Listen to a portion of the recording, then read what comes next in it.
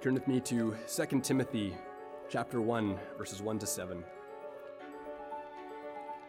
That is 2 Timothy chapter 1, read verses 1 to 7.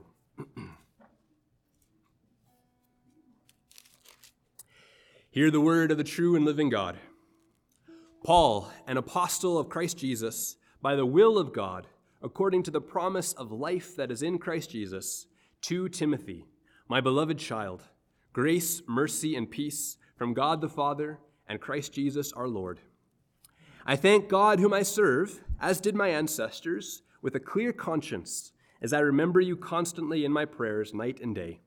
As I remember your tears, I long to see you that I may be filled with joy. I am reminded of your sincere faith, a faith that dwelt first in your grandmother Lois and your mother Eunice, and now, I am sure, dwells in you as well. For this reason, I remind you to fan into flame the gift of God, which is in you through the laying on of my hands. For God gave us a spirit not of fear, but of power and love and self-control. This ends the reading of God's holy and inspired word. You may be seated.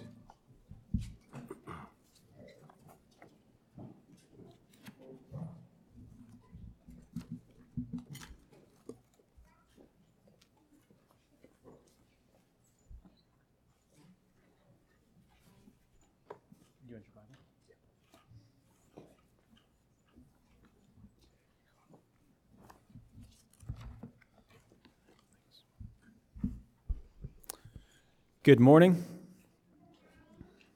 Well, as many of you know, Pastor Riley and myself were at Simeon Trust this week as a preacher's workshop, and Brent and Kurt joined us for a few days as well. And just want you to know that it was very encouraging. It was a great week. It's very fun to spend some time with a bunch of guys who really love God's word, love God. It's always encouraging to be in that kind of context. We spent the week in 2 Timothy, basically going through the whole book, looking at the context, exegeting the passage. And so that's why we're in 2 Timothy today. Spent the week in it, figured we should preach from it. Now, in a nutshell, what we learned this week, and hopefully what we already knew and it was just reinforced, is the job of the preacher is to take the biblical text and to bring it to the people of God today. Now, the hard part or the problem is that you can't just jump straight from one to the other or you'll run into problems. Right? Consider Philippians 4:13. Many of you know that. That's right. I can do all things through Christ who strengthens me. That's right. But I can't jump off the Pioneer Center expecting that my legs will be miraculously strengthened to break my fall. Right? That would be taking the text and going straight to myself and thinking, I can do whatever I want from that text. Right? That would be severe error. So what do you have to do then?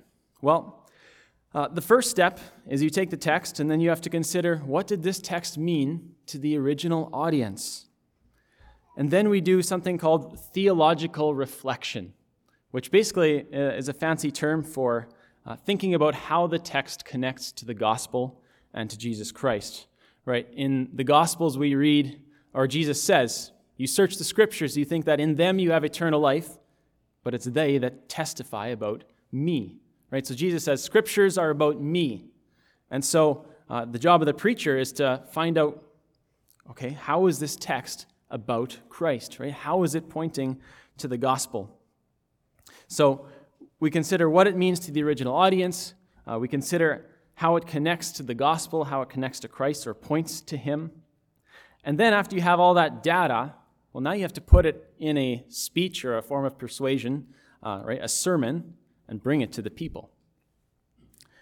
So I was reminded again that preaching is not a task for the faint-hearted. It is a difficult job, but on the other hand of that, it is a joyful calling. Now I'll give you a few quick clues, and then we'll jump into the text about how to do these steps. One of the biggest interpretive rules is context. Now, you've heard this a lot, I hope, coming through the pulpit, because this is important while you're reading your Bibles too, right? You're always interpreting the Bible, and you want to interpret the Bible as correctly as possible. So there's two main categories of context that are important to consider. There's a few more, but these are the big ones. The first one is literary. And that basically means what came before and what comes after our text, because that will help us understand. Now, today we're in the beginning of 2 Timothy, so nothing comes before, right? Well, actually, the book of 1 Timothy came before, right? Paul wrote to Timothy either months or years before the second letter to Timothy, and so it would be helpful to know, well, what has he already told Timothy? That might give us some clues as to what he's talking about today. Now, historical is the other category, historical context, which basically is asking, what do we know about the book and the background of the people of the time? What do we know about the author, the audience, those kinds of questions? So for 2 Timothy, it's fairly easy. You look at the first verse, you see Paul is writing the book. You look at the second verse, you see he's writing to Timothy. Right? So this is a pastor, a preacher, a missionary writing to one of his pupils. Another very important factor here is where Paul is at the time, which is in prison. Right? He's in a Roman prison, and he knows that his time is at an end. He knows he's about to die. He tells us this in chapter 4, verse 6. He says, "For I am already being poured out as a drink offering, and the time of my departure has come." Now, I think we all know that people usually speak their most important words when they know that they're about to die. And we see this in movies all the time, right? Someone's dying. What do the other people do? They gather around. What is this man or woman going to say right before they pass on? And I experienced this as a child of 12 years old. My grandma was on her deathbed. She had cancer, and one night was particularly bad, and we all thought, this is the night. Right? So what happened was we all ended up going into her room, and she would tell us essentially her last words. Right? These are my final commands. These are my final encouragements, and those are things that stick with you. So that is what we have here in 2 Timothy. These are his parting words.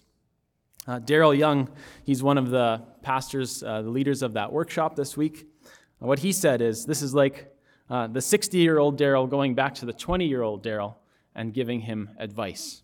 Right? So this is Paul, the older, experienced one, passing on his wisdom to Timothy, passing off the baton. And we see that more as we get throughout the book. So I do invite you this afternoon, if you have some time, read the rest of the book and enjoy the encouragement that Paul gives to Timothy. Let's pray and ask God to bless this preaching. Lord, we thank you for this morning. We thank you for the opportunity we have to look at your word. And we pray now that you would give me clarity of thought and speech. Help me to explain your text faithfully and accurately. Help your people to listen well. Help them to understand. And Lord, as they go from here, may that text bear fruit in their lives. We thank you that you give us this gift, and we thank you that you grant us the Holy Spirit who helps us to understand and discern your truth. We pray now that he would be working. In Jesus' name, amen. So if you have your Bibles, I invite you to keep them open to 2 Timothy, and let's read that first verse. Paul, an apostle of Christ Jesus by the will of God. Now, you've heard this numerous times. If you've read Paul's letters, you know that he starts all his letters very similarly. And here again, Paul, an apostle of Christ Jesus by the will of God. Right? He's saying, I'm an apostle. I have authority by the will of God. This isn't just my message. This isn't just me coming up with something new, or me just going around as some guy who thinks he's better than what he is. This is Paul, an apostle of Christ by the will of God. So this is Paul's establishment of divine authority for his letter. And then we see, he says, by the will of God, according to the promise of the life that is in Christ Jesus. Now, in all of Paul's intros, he's always got something unique. In each book, he'll make one little statement here, one statement there that's a little different. And this is that one, according to the promise of the life that is in Christ Jesus. Now, often what ends up happening is that ends up being a theme throughout the book. And that's exactly what happens here. The promise of the life in Christ is repeated throughout the book. And it's contrasted with this theme of suffering, which is kind of one of the other main themes. So it's this idea that, Timothy, you're going to have to suffer, right? But you have the foundation of the gospel, the promise of life, right? Eternal life, right? If you die, you're not truly dead, right? In 2:11, we see, if we have died with him, we will also live with him, right? And this is Paul talking from the perspective, remember, dying man, right? I'm sure he got clues that he was near the end. And one more interpretive clue here. When you look at the beginning of the book, you can also often look at the end of the book, and you'll find that the same thing is repeated there. So if you turn over your page, or a few pages, chapter 4, verse 18. One of Paul's final verses there, he says, "The Lord will rescue me from every evil deed and bring me safely into his heavenly kingdom. To him be the glory forever and ever. Amen." Well, that's the promise of life, right? Paul says, I'm going to die, but the Lord will bring me safely into his kingdom. Now, this morning we're only going to get into the first 7 verses, but I want to give a bit of a sneak peek of this gospel promise that Paul keeps referencing throughout the book. So I'm going to read verse 8. It's only going to be one sentence, but it's a fairly lengthy one. So verse 8, let's read chapter 1. He says, "Therefore do not be ashamed of the testimony about our Lord, nor of me his prisoner, but share in suffering for the gospel by the power of God." Now here's his explanation of the gospel.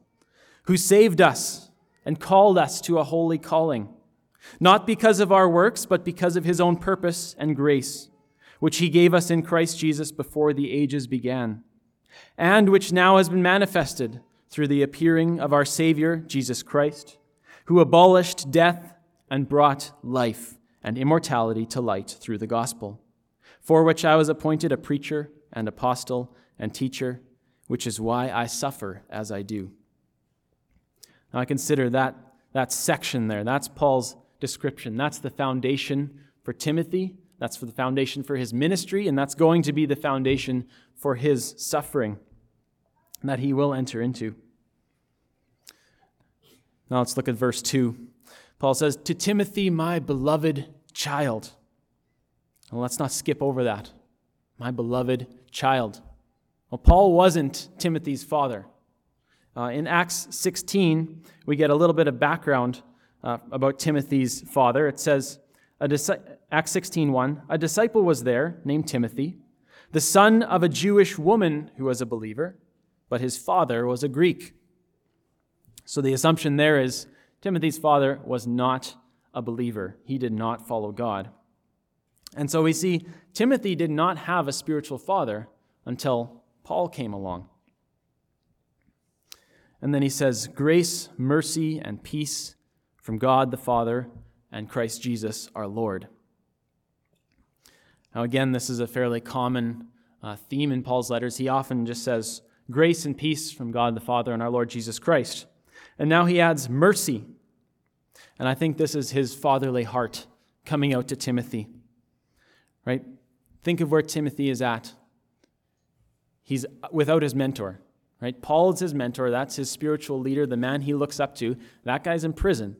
And now Timothy's here. He's still running the church in Ephesus. And so Timothy is in a hard spot. And Paul knows that Timothy is going to face opposition, persecution, and division within the church. And probably he has already faced many of those things. And Paul is saying, may God grant you everything you need. Right? Grace, mercy, and peace. This is Paul's prayer for Timothy, applying the benefits of the gospel to him. Now let's move on to verse 3 and 4. He says, "I thank God whom I serve, as did my ancestors, with a clear conscience, as I remember you constantly in my prayers night and day. As I remember your tears, I long to see you, that I may be filled with joy." And notice that great love that is in between them. He says, he remembers I remember your tears, Timothy. That's, I think, talking about their departure, which we read about in Acts.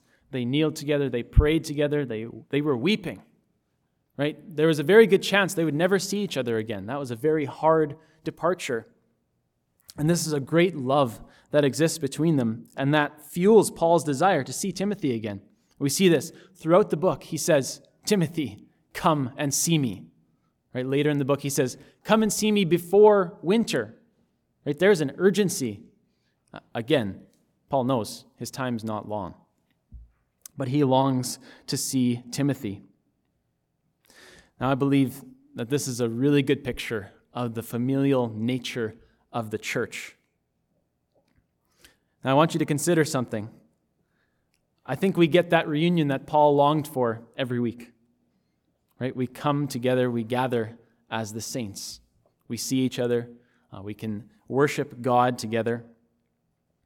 A few years ago, we had that challenged by our civil government, right? They wanted to shut that down. And it became sweeter once it all of a sudden became more difficult. Right? When Paul and Timothy can't see each other, they really, really longed for that. Consider also the analogies that Scripture uses to describe the body of the church, right? Members of the same body, literal body. We are stones of a building being built up together in Christ. And then just this imagery of brothers, sisters, fathers, mothers. We are meant to be a family. And so I invite you to ask, consider your role. How can you serve this family? For the older ones, right? How can you disciple the younger ones around you? For the younger ones, who can you learn from? How can you serve and respect your elders in the body? And as we saw, Paul was praying for Timothy. We should also ask ourselves, do we pray for our brothers and sisters in the faith? I believe there's always blessings that God is ready and willing to give to his people if they would just ask. If you think about how Jesus talks about prayer, right? Ask anything in my name and the Father will give it to you. Or in Matthew chapter 5, God says, even an earthly father, he's not going to give a serpent if his son asks for bread. How much more your Father in heaven will give good things to those who ask him. And so I invite you, on behalf of your brothers and sisters, ask God that he would grant them those good things. We can pray for our brother and sisters' sanctification. We can pray for their love of their family. We can pray for their love of God. We can pray for their joy in God, for their endurance in hardship.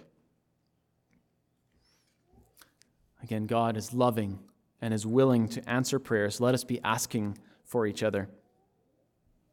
Now, there's another part in verses 3 to 5 that I want you to notice. I'll read out verse 5. He says, I'm reminded of your sincere faith, a faith that dwelt first in your grandmother Lois and your mother Eunice, and now I am sure dwells in you as well. So this idea is the source of faith. Paul's bringing in a bunch of different areas that Timothy has received faith. First of all, there's Paul, right? He says, Timothy, you're my beloved child. Paul is the one that Timothy is learning from. And then Paul brings in his ancestors, right? I thank God whom I serve, as did my ancestors. And then Paul brings in Timothy's ancestors, Lois and Eunice. Now the question is why? Why is he talking about Paul's ancestors? Why is he talking about his ancestors? Well, I think there's a few reasons. One, Timothy's in Ephesus. Ephesus is this mixed bag of Jews and Gentiles, Christians, pagans, and then all kinds in between. And a common early church temptation that we see is questioning Christianity, right? Who was Jesus? Was he the Messiah? And am I following God if I follow Jesus? Right? That was the question. Is Jesus a continuation of the worship of the one true and living God? Or is this a departure? Right? If Jesus was wrong about who he said he was, well, he claimed to be one with God. So that was the real answer. And I believe what Paul's doing here in bringing back the faith of his ancestors and Timothy's ancestors is saying, Timothy, you don't need to worry. We're in line with the prophets of old when we worship Christ. Right? We're not departing from the worship of the one true God. Right? We are in line with the God of the Old Testament. So I think that would be a great comfort to Timothy. Another reason, the more that you are reminded that you have received something, the less tempted you are to become arrogant about it. So I think this could be used as a battle against pride. Right? Timothy received much. He had a faithful mother, faithful grandmother. Now he had a faithful spiritual father. And I think we can always use that reminder. Right? We have been given so much from God. Let us not be tempted to think that we have in some way developed it on our own. Right? God has given us so much. But now let's notice something. I'll ask the question, whose faith did Timothy have? Whose faith? Was it his mother's? Or was it his grandmother's? There's someone who's at the conference. He knows. Yeah, look at the text. Verse 5. I am reminded of your sincere faith. Now, kids and teens, this is for you. You may have wonderful parents. Timothy had a faithful mother, and she taught him well. But her faith didn't save Timothy. Right? Timothy had his own sincere faith. It was taught by his mother, but he was not automatically in Christ because of her. He needed Christ as well. And so I hope the children and teens growing up in this church will be able to say, my parents had faith. My parents taught me the gospel. But you must recognize that God calls each of us to repent of our own sins and to trust in Christ. That applies to young and old. And your parents cannot do that for you. And you can fool them, but you cannot fool God. God will not accept the answer in heaven if you say, well, my parents had faith. Isn't that good enough? No. God calls everyone to repent of their sins and to have faith in Christ. Now, parents, don't be mistaken here. You must recognize the great role that you still play in your children's lives. There is a line of faith that can be traced through generational faithfulness. But you must let your kids know that they need their own faith. They have their own need for Christ. And as a parent, it is important to remember that God blesses your children through both your teaching and your example. And I know that is a hard thing as a parent. It's a great responsibility. But you also must remember that there is grace and mercy and peace when you fail and when you fall short. And in particular, I think this passage can be an encouragement for women with unbelieving husbands or with absent husbands. Right? Take hope. God can use your faithfulness just like he did with Lois and Eunice. Let's move on to verse 6 and 7. He says, "For this reason I remind you to fan into flame the gift of God, which is in you through the laying on of my hands. For God gave us a spirit not of fear, but of power and love and self-control." He says, for this reason. Well, what reason was that? It's because you have the true faith of God. Now fan into flame that gift of God, which is in you through the laying on of my hands. So fan into flame. There's quite the picture. Has anyone tried to start a fire with a flint stick? It's pretty difficult. Right? You get that one little ember, and now you have to try and fan that into flame. And it works, but it's hard. And as you do get it going, it gets easier, right? The fire is going, you just keep putting on your little twigs. You keep feeding the fire. And that's a perfect picture for what Paul is telling Timothy to do. He's saying, keep putting sticks on that fire. Right? Keep fanning into flame that gift that God has given you. Right? Look at all the great blessings that you have, my son. And for this reason, keep fanning into flame. It's this idea that it has to keep happening. Right? Just saying fan into flame doesn't quite do it justice. It's keep fanning into flame. It's not a one-time thing. It must be done continually. Now let's ask again, context. How does context help us understand Paul's words? Well, let's think of the story behind the text again. Right? This is a real person writing to another real person. So step into Timothy for a moment. Right? Paul is Timothy's mentor. He's now in prison. Timothy's left running the church. And Paul says, Timothy, I see that you have a sincere faith. Right? You have the gift of God. And I was there. I laid my hands on you. I think this is encouragement from Paul to Timothy, saying, son, you can do this. Right? You've been given the gift of God. And now in verse 7, he extends that list of things that Timothy has received from God. He says, now you have the Spirit. Right? The Spirit does not allow us to be cowards or to avoid our duty as ministers. Right? We have the power of God. We have the love of God, and we have self-control in our ministries. Timothy, you have all those things. And now keep fanning that into flame as you serve. Now I want us to consider, though Paul writes to Timothy, right? This is a pastor writing to another pastor. Eventually we want to ask, but what can we learn here? Right? We're a congregation. We're not all pastors. What can we learn? Well, we know from other parts of Scripture that those who have faith, we read that actually in our congregational reading, those who have faith have the Spirit of God. And that same Spirit does not fill us with fear either. We do that on our own. Rather, the Spirit fills us with power and love and self-control. But in the same way that Timothy had to keep fanning that into flame, the gift that he was given, so we need to fan into flame the gift that we have been given. You may not be a pastor, but God gives various gifts to the body that they may serve the body.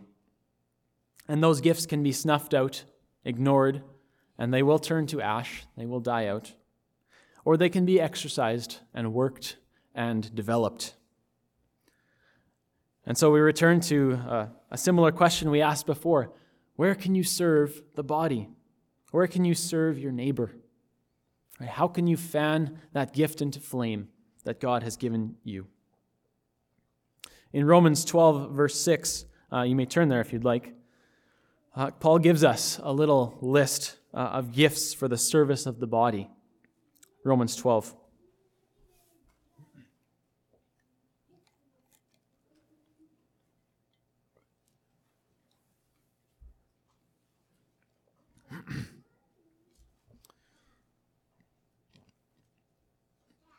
Romans 12, verse 6. He says, having gifts that differ according to the grace given to us, let us use them. Right? That's fanning into flame. If prophecy in proportion to our faith, if service in our serving, the one who teaches in his teaching, the one who exhorts in his exhortation, the one who contributes in generosity, the one who leads with zeal, the one who does acts of mercy with cheerfulness. Then verse 13, contribute to the needs of the saints and seek to show hospitality. And verse 15, rejoice with those who rejoice and weep with those who weep. Brothers and sisters, may we continue to serve each other using that which God has given us for the good of one another. Now, in the already given applications, serving the body, praying for each other, family life at home, we must always remember that the foundation of all those things is the gospel. And there's, in verse 7, there's one more application I want to draw out, and that's God's Spirit as given to Christians as a gift of the gospel. So firstly, that should give us hope, not fear. right? What fear does is it takes a future bad scenario and it applies it to the present. And so now you're fearful of something that might happen in the future. And as Jesus said in the Sermon on the Mount, each day has enough trouble of its own. You don't need to worry about tomorrow. What hope does is it's actually the opposite. Right? It takes a future good scenario and it applies it to the present. And now you're feeling better because of something that's going to happen in the future. But now the difference is that when you hope in the gospel, your hope is 100% sure. Right? It's not a hope that something might happen good in the future. This is a sure hope.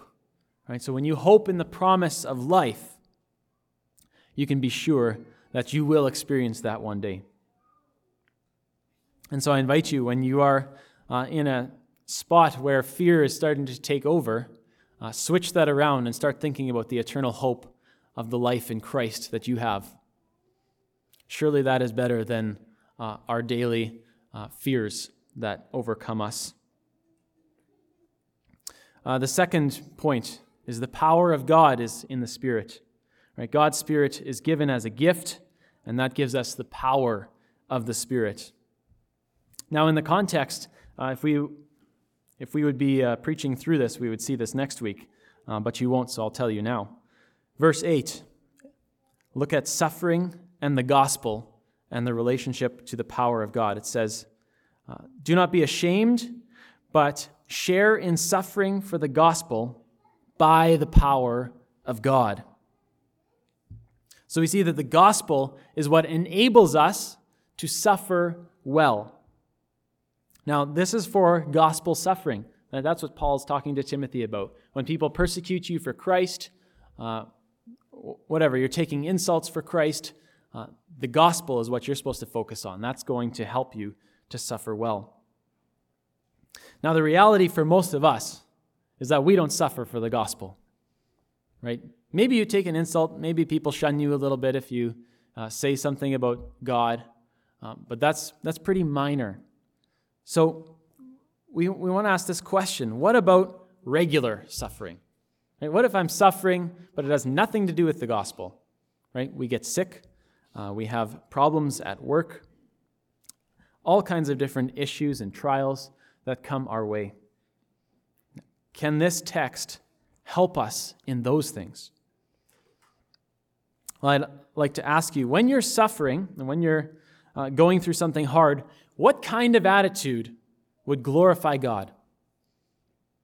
Would grumbling do it? I hope that's an easy question. Right? That's what the Israelites did in Egypt as they were going out of Egypt. They grumbled against God. God called them rebels. So it's not grumbling. So then what kind of attitude would glorify God? Right? It would be one of thankfulness, one of praising Him. Now, how could we do that? Why would we do that when we're suffering? Why would we praise God and thank God while we're suffering? It's because we have the gospel. And the gospel is greater than all our suffering. Right? Christ is more precious than anything in this world could take away. And so I invite you, when you are in a tough time, whatever it is, you can look to Christ. You can look to the gospel. You look to the hope of the promises of God, and that will give you hope. That doesn't mean that we don't have sorrow. We still have sorrow, but we have sorrow mixed with joy because we remember what God has done for us in the gospel. Now, the third thing that God's Spirit gives us as a gift of the gospel is the love of the Spirit. We know that Timothy would need the love of the Spirit to minister well in the face of all the things that he's going to go through. Paul tells us love covers a multitude of sins. I believe unity in the body comes through love, right? Forbearance, loving. Grace, mercy, and peace in the body happen through the love of the body. Love must permeate all that we do in and for the body. And the last one is the self-control of the Spirit. I'll just mention two brief ways that the Spirit helps us in self-control. The first one is the negative aspect, is keeping sin under control. Right? The Spirit, by the Spirit, we are to put to death the deeds of the body. He helps us as we are tempted. He will provide that way of escape. And then the other way is our pursuit of God, the positive aspect. The self-control of the Spirit helps us pursue God daily. And we must use that self-control when we are not wanting to read our Bibles. We're not wanting to pray. We need that self-control of the Spirit to say, I need this. Right? I need to go after God. I'm too weak without Him. Brothers and sisters, I invite you to pray for these things. Ask God to fulfill these gifts of the Spirit within your life. And as we increase fellowship with each other, pray for one another. Pray these things for one another. Let us build each other up in the body. Let's pray together. Lord, we thank you for this morning. We thank you for the gift of the body that we get to experience every week. Lord, we pray now that as we have heard your word, that you would help us to be faithful. By your Spirit, He gives us the strength to obey. May we be built up as a body as we seek to pray for one another, as we seek to serve each other with the gifts that you have given us. Lord, we thank you for the blessings that you provide in the body of Christ. We thank you that we can be a family.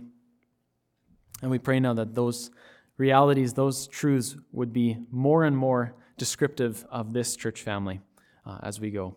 We pray this all in Jesus' name. Amen.